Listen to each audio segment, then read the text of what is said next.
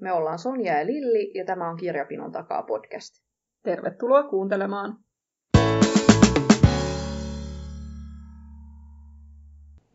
Moikka. Moi moi. Meillä on taas jännärijakso.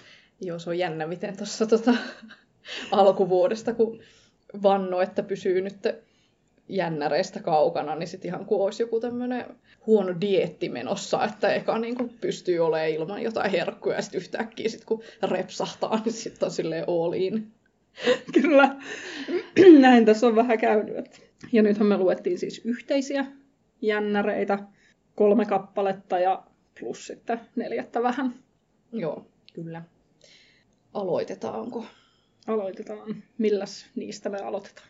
No, me ensimmäisenä luettiin Ruth Warein Roe Westaway on kuollut.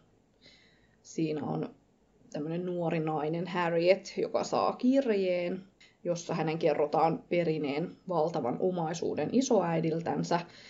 Mutta siinä on se juju, että kirje on tullut väärälle henkilölle.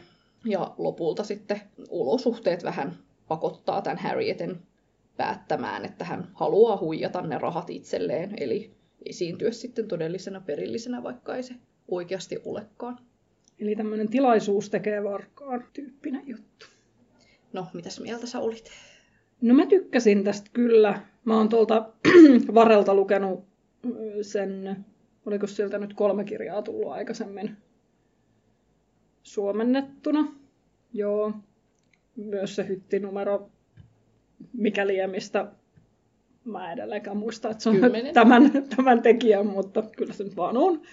Niin sitä en ole lukenut, mutta ne 2 muuta on. Ja tää on mun mielestä ihan ehdottomasti paras.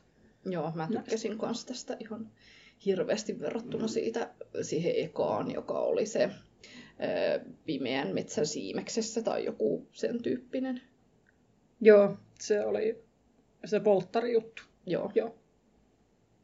Joo, tässä mä jotenkin tykkäsin tosi paljon siitä tunnelmasta, että oltiin semmoisessa sateisessa maalaismaisemassa ja taas oli kartano, joka oli nähnyt parhaat päivänsä ja niin jotenkin tunnelmaan pääsi sitten, kun päästiin sinne kartanolle, että ehkä se, kun vasta rakennettiin tätä Harriet-henkilöhahmoa, niin se kesti kyllä aikansa ja olisi ehkä mun puolesta saanut olla suoraviivaisempikin lähestyminen siihen henkilöhahmoon, että ehkä mulle ei tuonut lisäarvoa se, että kerrottiin paljon tarot-korteista, kun tämä päähenkilö on tämmöinen ennustajatyyppi. Kauhean mä en nyt löydä sanoa, että mä luin tämän englanniksi tai kuuntelin englanniksi, niin ei ole valmiiksi näitä. Siis se oli jossain tällaisessa Timolissa tai mikä tämmöinen. Semmoinen koju, joo. Missä, en mäkään nyt keksi, miksi sitä oikeasti sanotaan, mutta siis semmoinen paikka, missä on erilaisia kaikkia kujuja. Ja siellä se sitten näitä ennustuksia teki. Joo, mä en kans ihan päässyt ehkä kiinni siihen, että minkä takia miksi sille oli valittu tämmöinen ammatti. Ja mitä lisäarvoa se antoi tälle tarinalle, niin en päässyt siihen ihan käsiksi, mutta mä tykkäsin myös siitä miljööstä. En yhtään yllättynyt, että sä tykkäsit, kun oli sadetta ja kartanoita ja kaikkea, mutta se oli siis, siinä oli se tunnelma, niin sehän oli tosi hyvin kyllä luotu. Ja se oli mun mielestä ehkä jopa vähän semmoinen niin kuin kummitustarinamainen se tapa, millä kerrottiin joitain tiettyjä asioita, niin se olisi voinut lähteä semmoiseen kummitustarinasuuntaan ihan hyvin.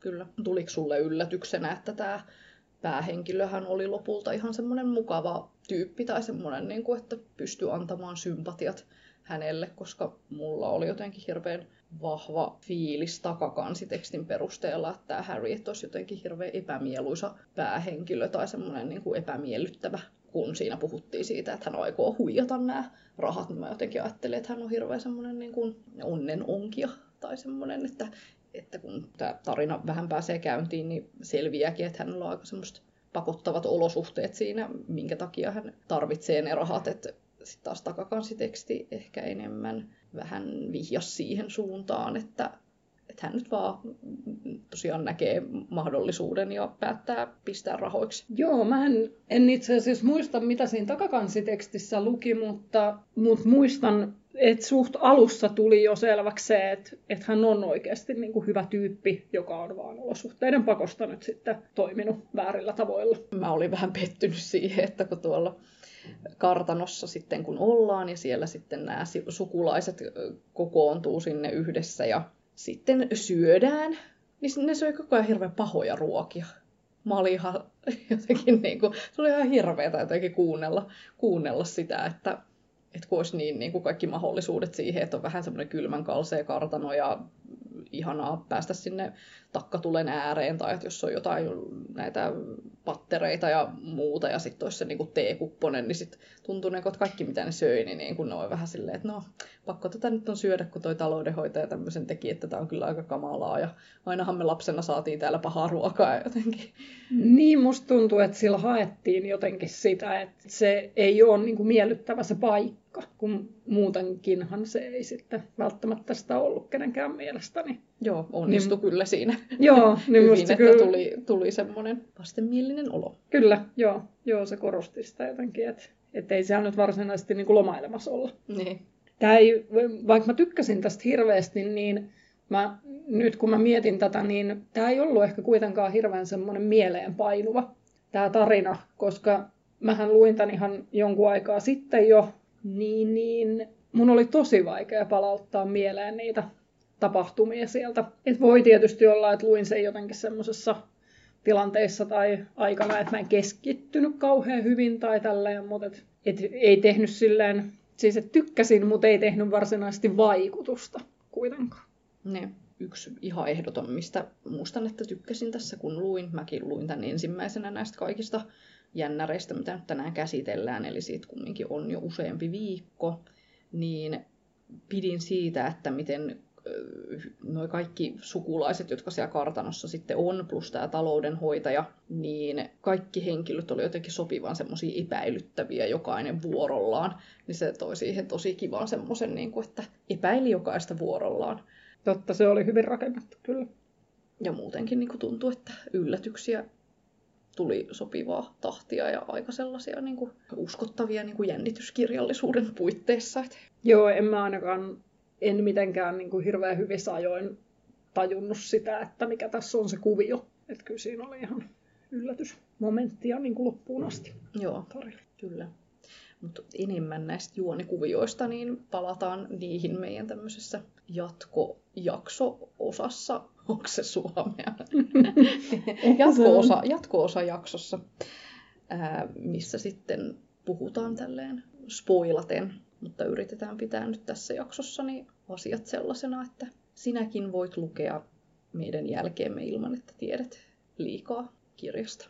Joo, siirrytäänkö me seuraavaan teokseen? Joo. Eli sitten meillä oli Stina Jacksonin Hopeatie, ja tämä kertoo siis isästä, joka etsii teini-ikäistä tytärtään, joka on kadonnut muutama vuosi aikaisemmin, ja tämä isä ajelee pitkin poikin Ruotsin maaseutua ja kaiken maailman pikkuteitä siellä, ja yrittää etsiä sitä tytärtään aivan pakonomaisesti. On vähän niin kuin olisi riivattu ikään kuin, että hänen on vaan pakko ajaa siellä, ja hän toivoo pääsevänsä jotenkin tapahtumien jäljille, ja hän on siitä katoamisesta asti etsinyt, ja mitään pientäkään vihjettä ei ole kuitenkaan tullut. Mutta niistä lähtökohdista lähtee tarina liikkeelle. Joo, tässä kyllä selkeästi, kun tätä kirjaa luki, niin huomasi sen, että miten jännäreiden lukeminen ei aina ole viihdyttävää, eikä aina ole sellaista aivot narikkaan toimintaa, vaan tämä oli rakennettu niin, että oli kyllä pakko yhtyä siihen isän suruun ja ahdistukseen, ja oli pakko jotenkin pysähtyä siihen, että entä jos toi kävisi mulle, niin oli jotenkin pysähdyttävä itsekin pelkäämään sitä pahinta. Joo, tämä oli jotenkin aika semmoinen todellinen, ja se mun mielestä teki tosi paljon sitä, se miljöö siinä. Että siinähän kuvattiin hirveästi niitä metsiä ja niitä pikkuteitä ja vähän ränsistyneitä taloja ja näin siellä Ruotsin maaseudulla, ja tietysti ehkä se semmoinen ympäristön kuvaus, mitä siinä oli, niin kun ne maisemat on nyt aika lailla samanlaisia kuin Suomen maaseudulla, niin niin sen pystyy ihan niin kuin näkemään silmiensä edessä sen, että miten se siellä poukkoilee etsintöjään suorittamassa. Niin joo, kyllä siitä tuli semmoinen. Ja ehkä myös niistä henkilöhahmoista, niin ne toi kyllä sitä todentuntua siihen kanssa, että hyvinhän ne oli rakennettu. Joo, ja muutenkin tämä näkökulma, että kun se on sen isän, että kaikki keskustelut, mitä on, niin käydään niin kuin tämän kadonneen tytön lähiomaisten kesken, eikä niin, että tutkijat tarkastelee tilannetta niin kuin askeleen päästä ja tekee työtänsä, vaan että siinä on koko ajan se isän ja muiden lähiomaisten suru. Ja sitten siinä on se aika. Että siis useimmitenhan kun lukee kirjoja kadonneista ihmisistä, niin se katoaminen on tapahtunut just. Mutta nythän tässä on sitä kulunut sitä aikaa jo jokunen vuosi, niin sekin se toi semmoista niin kuin epätoivon tuntua siihen. Ja sitten just, että mitään ei ole selvinnyt niiden vuosien aikana.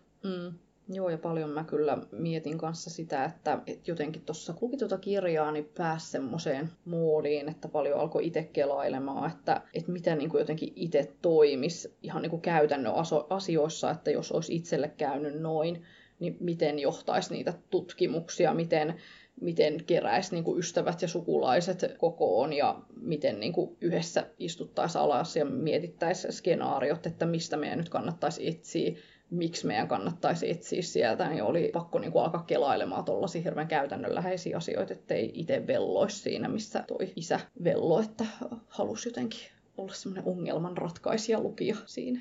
Niin, se oli ehkä osa just sitä epätoivoa, että se isähän oli varmaan kaiken ton tehnyt jo niin kuin aivoja sitten, ja sitten sillä ei ollut enää mitään muut jäljellä kuin vaan se etsiä ja etsiä. Autiotaloissa.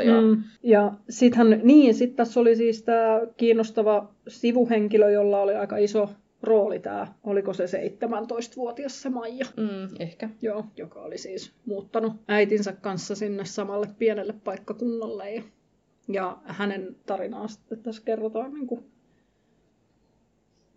tämän päätarinan rinnalla. Ja mä tykkäsin kyllä siitä myös, että siinä kulki niin kuin rinnakkain 2 tarinaa, jotka sitten limitty toisiinsa. Se oli musta hyvin rakennettu ja mä tykkäsin sen Maijan hahmosta. Joo, ja mun mielestä siinäkin oli kiinnostavaa pysähtyä tämän, että kun nuori muuttaa uudelle paikkakunnalle, miten niin kuin ottaa haltuun ne uudet kuviot, että mitä kun isketään tolleen, ja varsinkin vielä keskelle metsää eikä mihinkään kaupunkimiljööhön.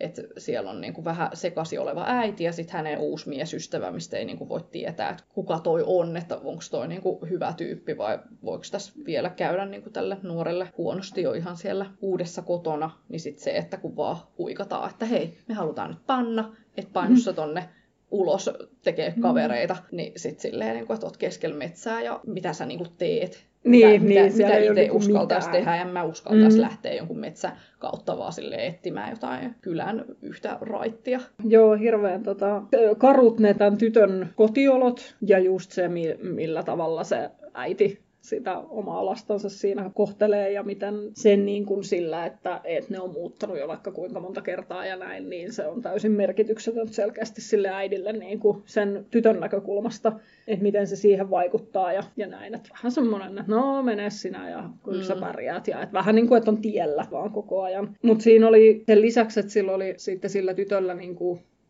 toki tarve irtautua, siis päästä pois siitä oman perheen piiristä ja sen äidin luota ja näin, niin kyllähän silloin oli semmoinen niin kuin ihan perusteini-ikäisen tarve irtautua myöskin. Niin sekin oli mun mielestä jotenkin hyvin kuvattu se, että mikä on sitä ihan, niin mikä on normaalia ja mikä on sitten niin, että se johtuu just niistä kotioloista, että kun ne ei ole turvalliset ja niin sanotusti normaalit ollenkaan. Mutta hyvä hahmo. Joo, samoin myös tykkäsin siitä, että nyt kovasti tykkäsin kaikesta tässä kirjassa. Tämä oli tosi hyvä. Kyllä, mutta se, että kun se isä siellä menee niitä pitkiä autiotaloja ja pitkin pimeitä metsiä ja kohtaa kaikkia kummallisia ihmisiä, vähän semmosia elämästä syrjäytyneitä ja näkee autioituneita kyliä, niin sitten jotenkin ne henkilöhahmot, että kun niissä on ikään kuin vähän semmoista pahan enteistä ja silti ne on kumminkin tietyllä tavalla niin kuin ihan tavallisia tyyppejä, niin jotenkin se oli myös tosi hienoa, että se, että joku on vähän kummallinen tai se on ehkä jossain vaiheessa elämää tehnyt jonkun väärän movesin, mutta et se ei välttämättä kumminkaan ole tämän tarinan pääpahis, vaikka se olisikin jotenkin, no ei nyt huono ihminen, mutta semmoinen vääriä ratkaisuja tehnyt. Joo, siinä oli aika moninaisia kyllä niitä hahmoja ja sittenhän siinä tuli kyllä selväksi se myös, että eihän se isäkään ollut niinku täydellinen missään nimessä, että siitähän hän oli niinku, ihmiset oli huolissaan siitä sen pakonomaisesta tarpeesta etsiä sitä tyttöä ja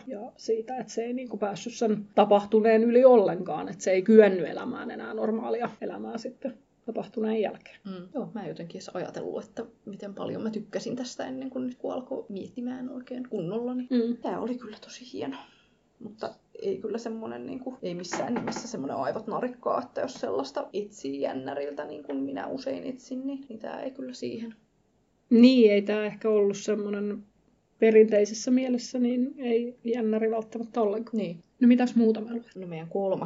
yhteinen kirja oli sitten tämmöinen ruotsalaisen Maria Adolfssonin Harha-askel. Se aloittaa uuden sarjan, joka sijoittuu tämmöiseen Doggerlandin saarivaltioon ja esittelee tämmöisen päähenkilön, joka on keski-ikäinen, vähän elämäänsä pettynyt ja osittain ihan syystäkin, niin komissaario Karen Eikenhornbin. Ja tämä itse murhatarina, mikä tässä on, niin käynnistyy sillä, että tämän komissaario Karenin pomon ex-vaimo löytyy murhattuna ja sitten pitää alkaa selvittämään, että kuka tämän aika epämiellyttävänä pidetyn naisen on murhannut, että onko se jopa tämä Karenin pomo vai sitten joku muu. Joo, tää oli hauska tää miljöö tässä. Toiko se sun mielestä lisäarvoa? Joo, kyllä. Mun mielestä se oli hauskaa se, että se oli paikka jotain ollut olemassa ja sitten se oli kuitenkin aika tarkkaan rakennettu. Joo. Ja sitten googlasin tämän Doggerlandin, niin tämmöinen paikkahan on ollut siis oikeasti olemassa joskus. Löytyi joku tiedelehden vai minkä artikkeli se nyt olikaan, niin siinä on ihan oikeasti ollut siis saari siinä kohdassa, mutta se on siis vajonnut mereen jo joskus, en tiedä milloin.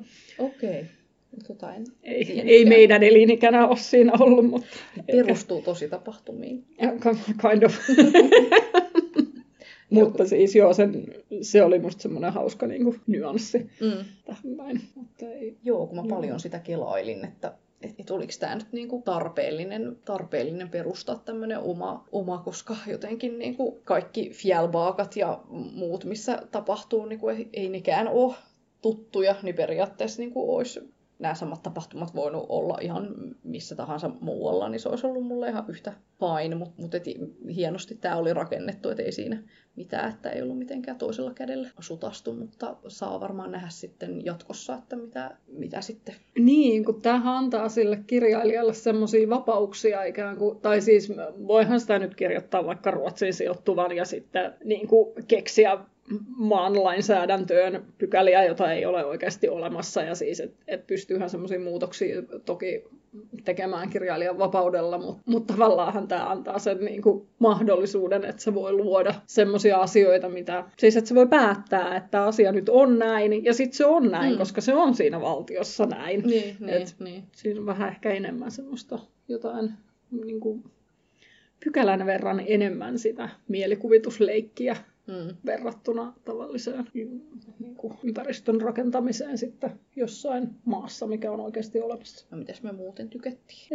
No musta tää oli siis ihan hyvä. Sama. Ei siis semmonen niin kuin maailmoja mullistava, mutta kyllä semmonen joo, että kyllä mä varmaan sen seuraavankin osan luen. Musta se päähenkilö oli ensin aivan valtavan raivostuttava. Mutta kyllä mä sitten opin sietämään sitä, mutta ensin en siis tykännyt siitä yhtään, joka siis alussa se ärsytti mua niin paljon, että mä jopa ajattelin, että mä lakkaan lukemasta sitä kirjaa, koska se oli musta niin ärsyttävä. Joo, mäkin olen kirjoittanut mun muistiinpanoihin, että jotenkin tuli ikävä Läckbergin arkielämää, semmosia, että kuvaillaan sen murhaajuonen lisäksi vaan jotain semmoista perhe-elämän ruuhkavuosia, niin joo, mulla kanssa oli vähän toi sama juttu, että ei olisi jotenkin taas jaksanut lukea niistä poliisi-ihmisen perhe-elämän ongelmista, siis semmosista niinku isoista linjoista, vaan että olisi kaivannut just sitä semmoista ihan perusarkielämää, joka on semmoista ihan perusonnellista, eikä että on jotain synkkiä salaisuuksia ja kamalia taakkoja ja muuta. Niin. On joo, se on vähän ehkä semmoista kulunutta. Että sitä kaikissa dekkareissa hyödynnetään sitä, että poliisin työpäivät on ympäripyöreitä ja on vaarallinen ammatti ja niin että sen pohjalle aina sitten rakennetaan ne parisuhdeongelmat ja avioerot ja kaikki mahdolliset ja sitten että aina on taustalla jotain menneisyyden mitä lie. Ja sitten yksi semmoinen asia, mikä mua tässä kyllä ärsytti myös, niin ensin, no sit kun mä lakkasin inhoamasta sitä päähenkilöä, niin sit mä siirryin inhoamaan pelkästään sitä sen esimiestä.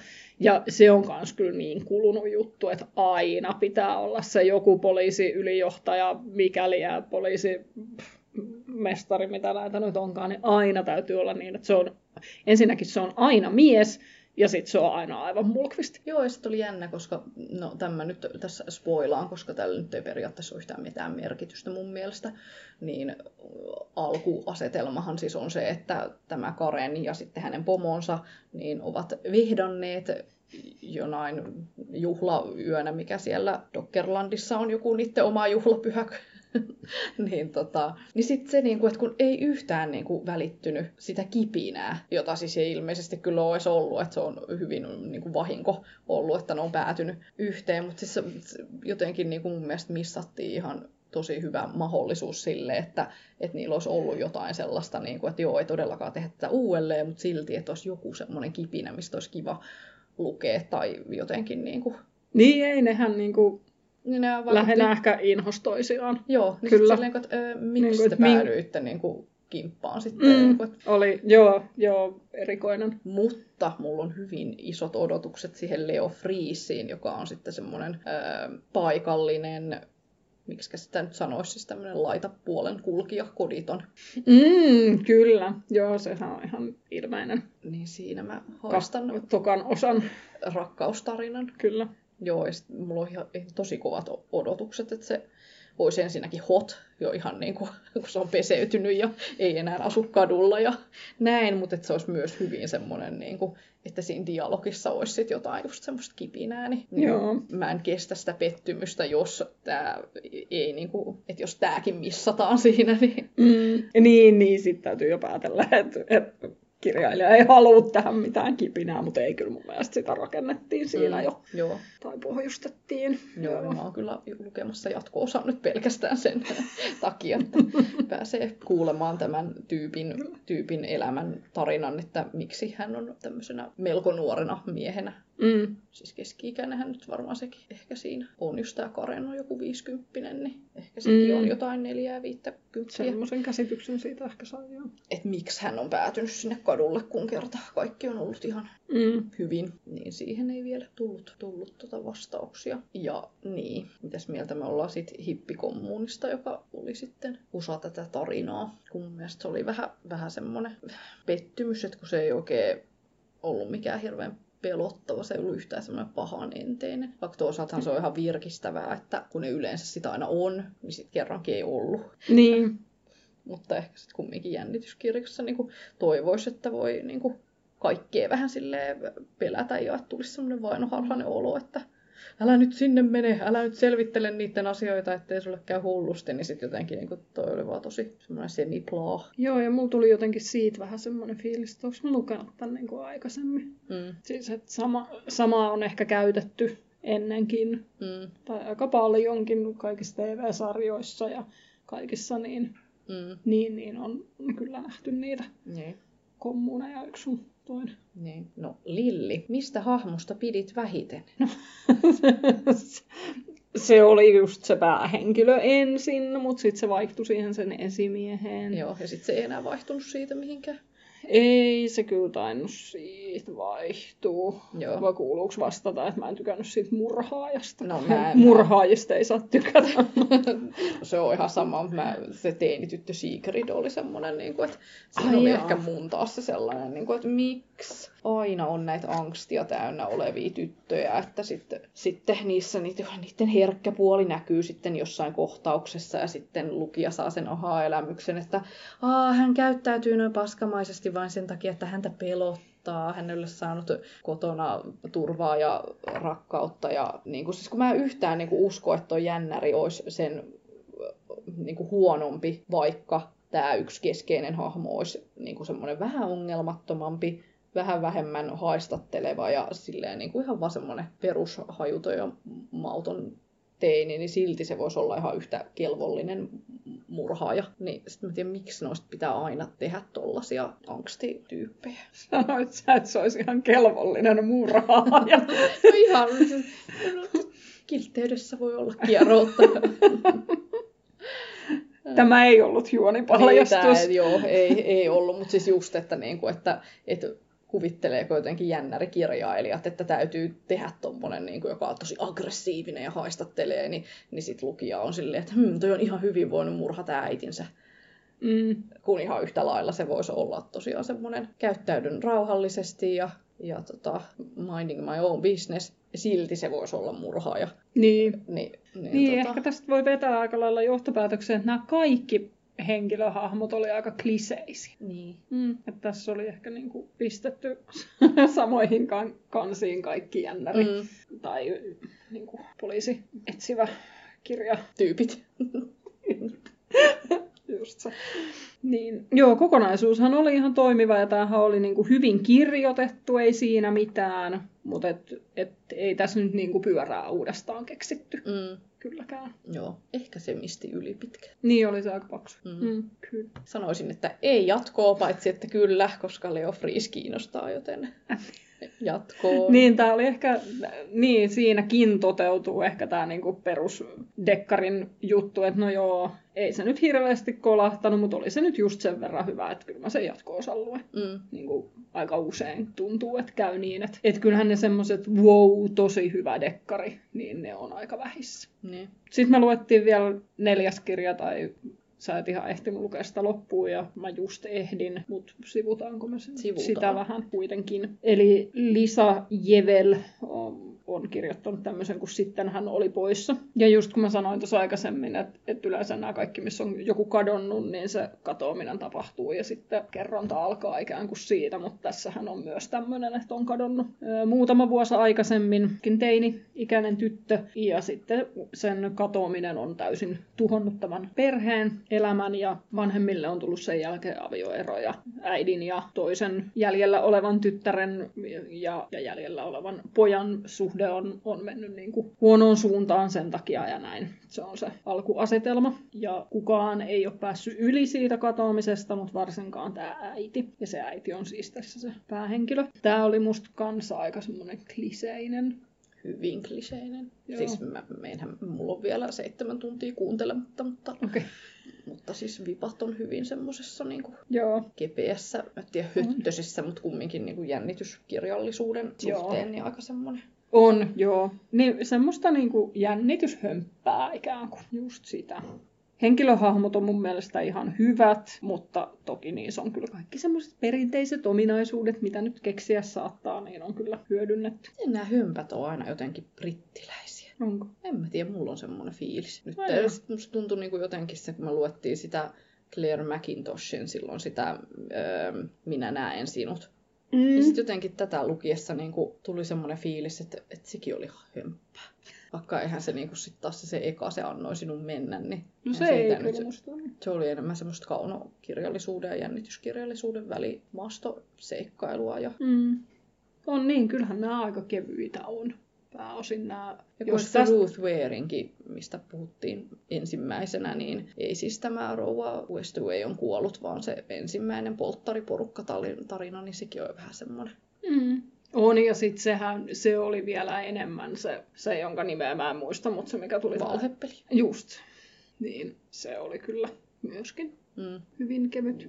Et ehkä se, näähän nyt kai kuuluu sille lajityypiltään siihen psykologinen thrilleri osastoon, mutta jos samaan genreen kuuluu esimerkiksi Gillian Flynnin kirjat, niin onhan ne nyt ihan erityyppisiä kuin nämä kaikki, mitä tässä nyt mainittiin. Niin jännärihömppä.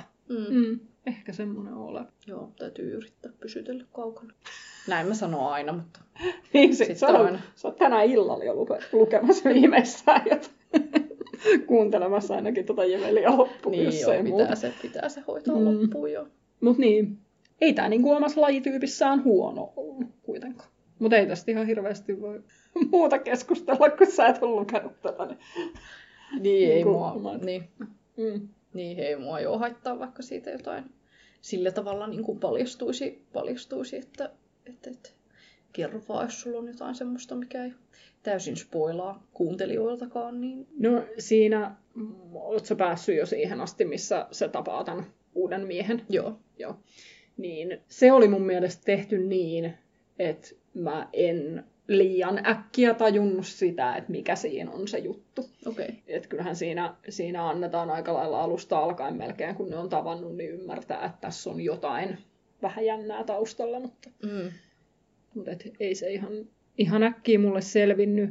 Mä en muista, ollaanko me aikaisemminkin puhuttu siitä, että haluuko lukiessaan aktiivisesti miettiä sitä, että mikäköhän tämän loppuratkaisu nyt on, vai antaako mennä vaan niin, vai antaako vaan niin. Ja ehkä ennemminkin niin kuin välttelee sitä, että ei miettisi, koska haluaa ehkä yllättyä ja näin. Niin... Joo, kyllä ainakin mun mielestä nyt kun puhutaan näistä 4 kirjasta, niin ne mun aha-elämykset on tullut ihan täysin sellaisena, niin kuin, että on vaan lukenut ja sitten vaan niin kuin on lamppu syttynyt päässä samalla, kun menee sitä tekstiä eteenpäin.